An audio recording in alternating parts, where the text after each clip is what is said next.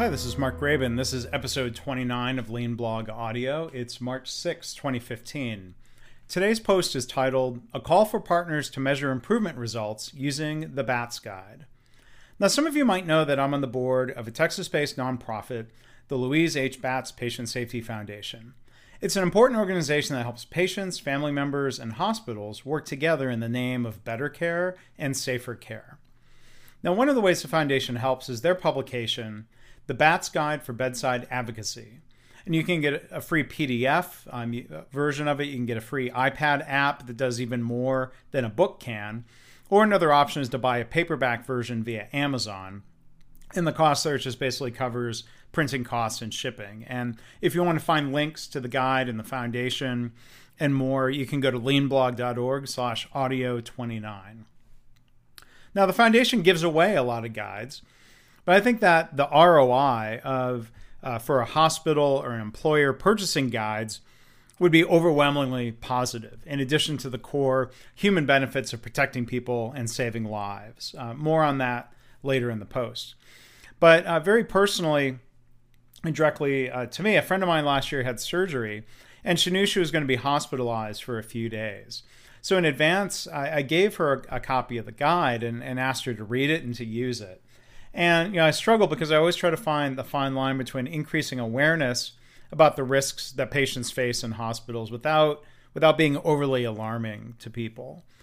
So after her discharge, after her stay, my friend said the guide was incredibly helpful for tracking who was doing what and what was supposed to be happening to her.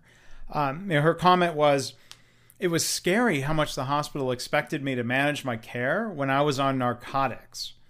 Now, it probably shouldn't be that way, but that's the current reality. The patients are being expected to manage their care rather than the hospital doing it, and that's why the BATS Guide is so useful. Why was the guide created?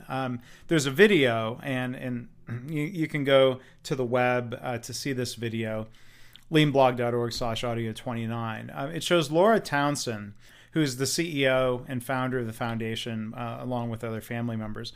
You'll see Laura talking about the death of her mother, Louise Batts, as the result of a preventable medical error in the hospital after surgery. It was a combination of medical errors and overdose of medications.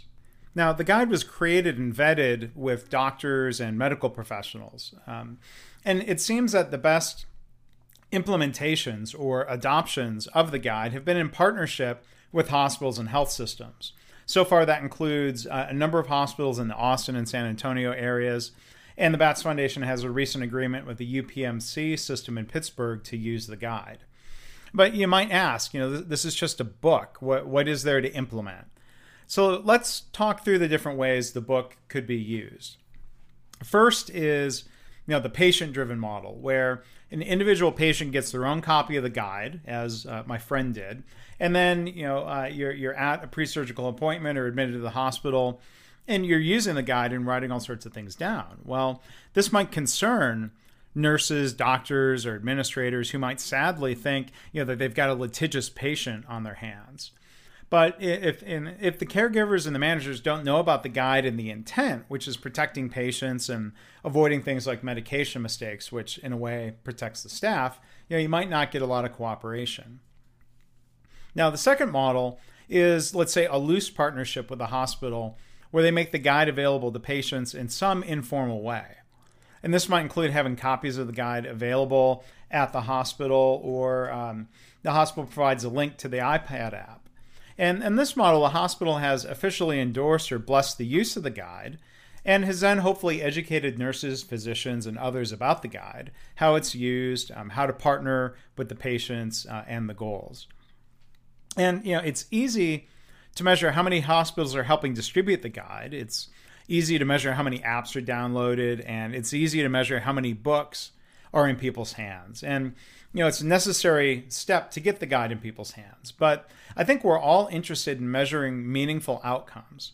What's the benefit? What are the results that come from using the guide? So the BATS Foundation folks are in agreement that a better model, a third model for distributing guides, includes a more programmatic approach to how guides are made available. And this includes measuring results. A more formal partnership with the hospital might include determining the best way to integrate the guide into a patient journey. Instead of just passively making guides available in the hospital, some hospitals are purposely introducing the guide during a specific point in a pre-surgical appointment. Having some scripting about the guide would be more helpful than just handing it to someone in a pile of papers. Here's a guide. Now, I think there would be better commitment and engagement from those on the hospital side if they had results and measures that demonstrate how the guide is helpful. We wouldn't want people just giving out the guide because, quote, management told us to. Now, getting those measures is difficult. The foundation has anecdotal stories, including my friends, about how the guide helped prevent an error. But how can we measure those results? Now, if a hospital has good baseline data and then distributes the guide to all of their surgical patients or all of their inpatients, we'd hope to see a reduction in errors and different types of harm. But those results would be confounded with all the other things the hospital is hopefully doing to improve quality and safety. It would be hard to prove how much of the improvement comes from using the guide, but that would be great to try to measure or estimate. One hospital that uses the guide has reported that they think the average length of stay for patients using the BATS guide has been 0.5 days lower. Now, this has a great impact on quality by reducing opportunities for error, impact on patient flow, and the bottom line for the hospitals or the payers, depending on the reimbursement model. So let's talk about hospital trials. Would your hospital be interested in partnering up with the BATS Foundation to use these guides in a structured, programmatic way, including trying to measure and report results? Well, if so, please contact the foundation if you're willing to do so. And you can find them at louisebats.org, or again, go to leanblog.org/audio29. Contact the foundation if you're willing to do so, and if you can help make introductions at a level of leadership that can help make this happen. The BATS Foundation has posters, training materials, brochures, and other material that can be used to make this a systematic adoption and implementation. Guides can be made available for free from the foundation, but what we'd ask in return is for your hospital to work on a systematic adoption process and to work to measure and share results, which could be blinded or made anonymous. So let's talk also then about employer or payer trials. While I'm personally self-employed, I have health coverage through my wife's job in the big company that employs her. Now, companies that provide coverage are concerned about reducing cost and improving outcomes. There's a human interest and a financial interest. So my idea has been to try to find an employer who would be willing to provide BATS guides to their employees and covered dependents. And they should probably do more than just make the books available, hopefully going further to partner with hospitals and health systems that are major providers of care for them. So my hypothesis is that an employer, especially one who is self-insured and fully bears the cost of healthcare, could measure the results on cost and quality. Comparing patients who had been given the guide and were in hospitals that embraced this whole approach with patients who did not have the guide or did not use it.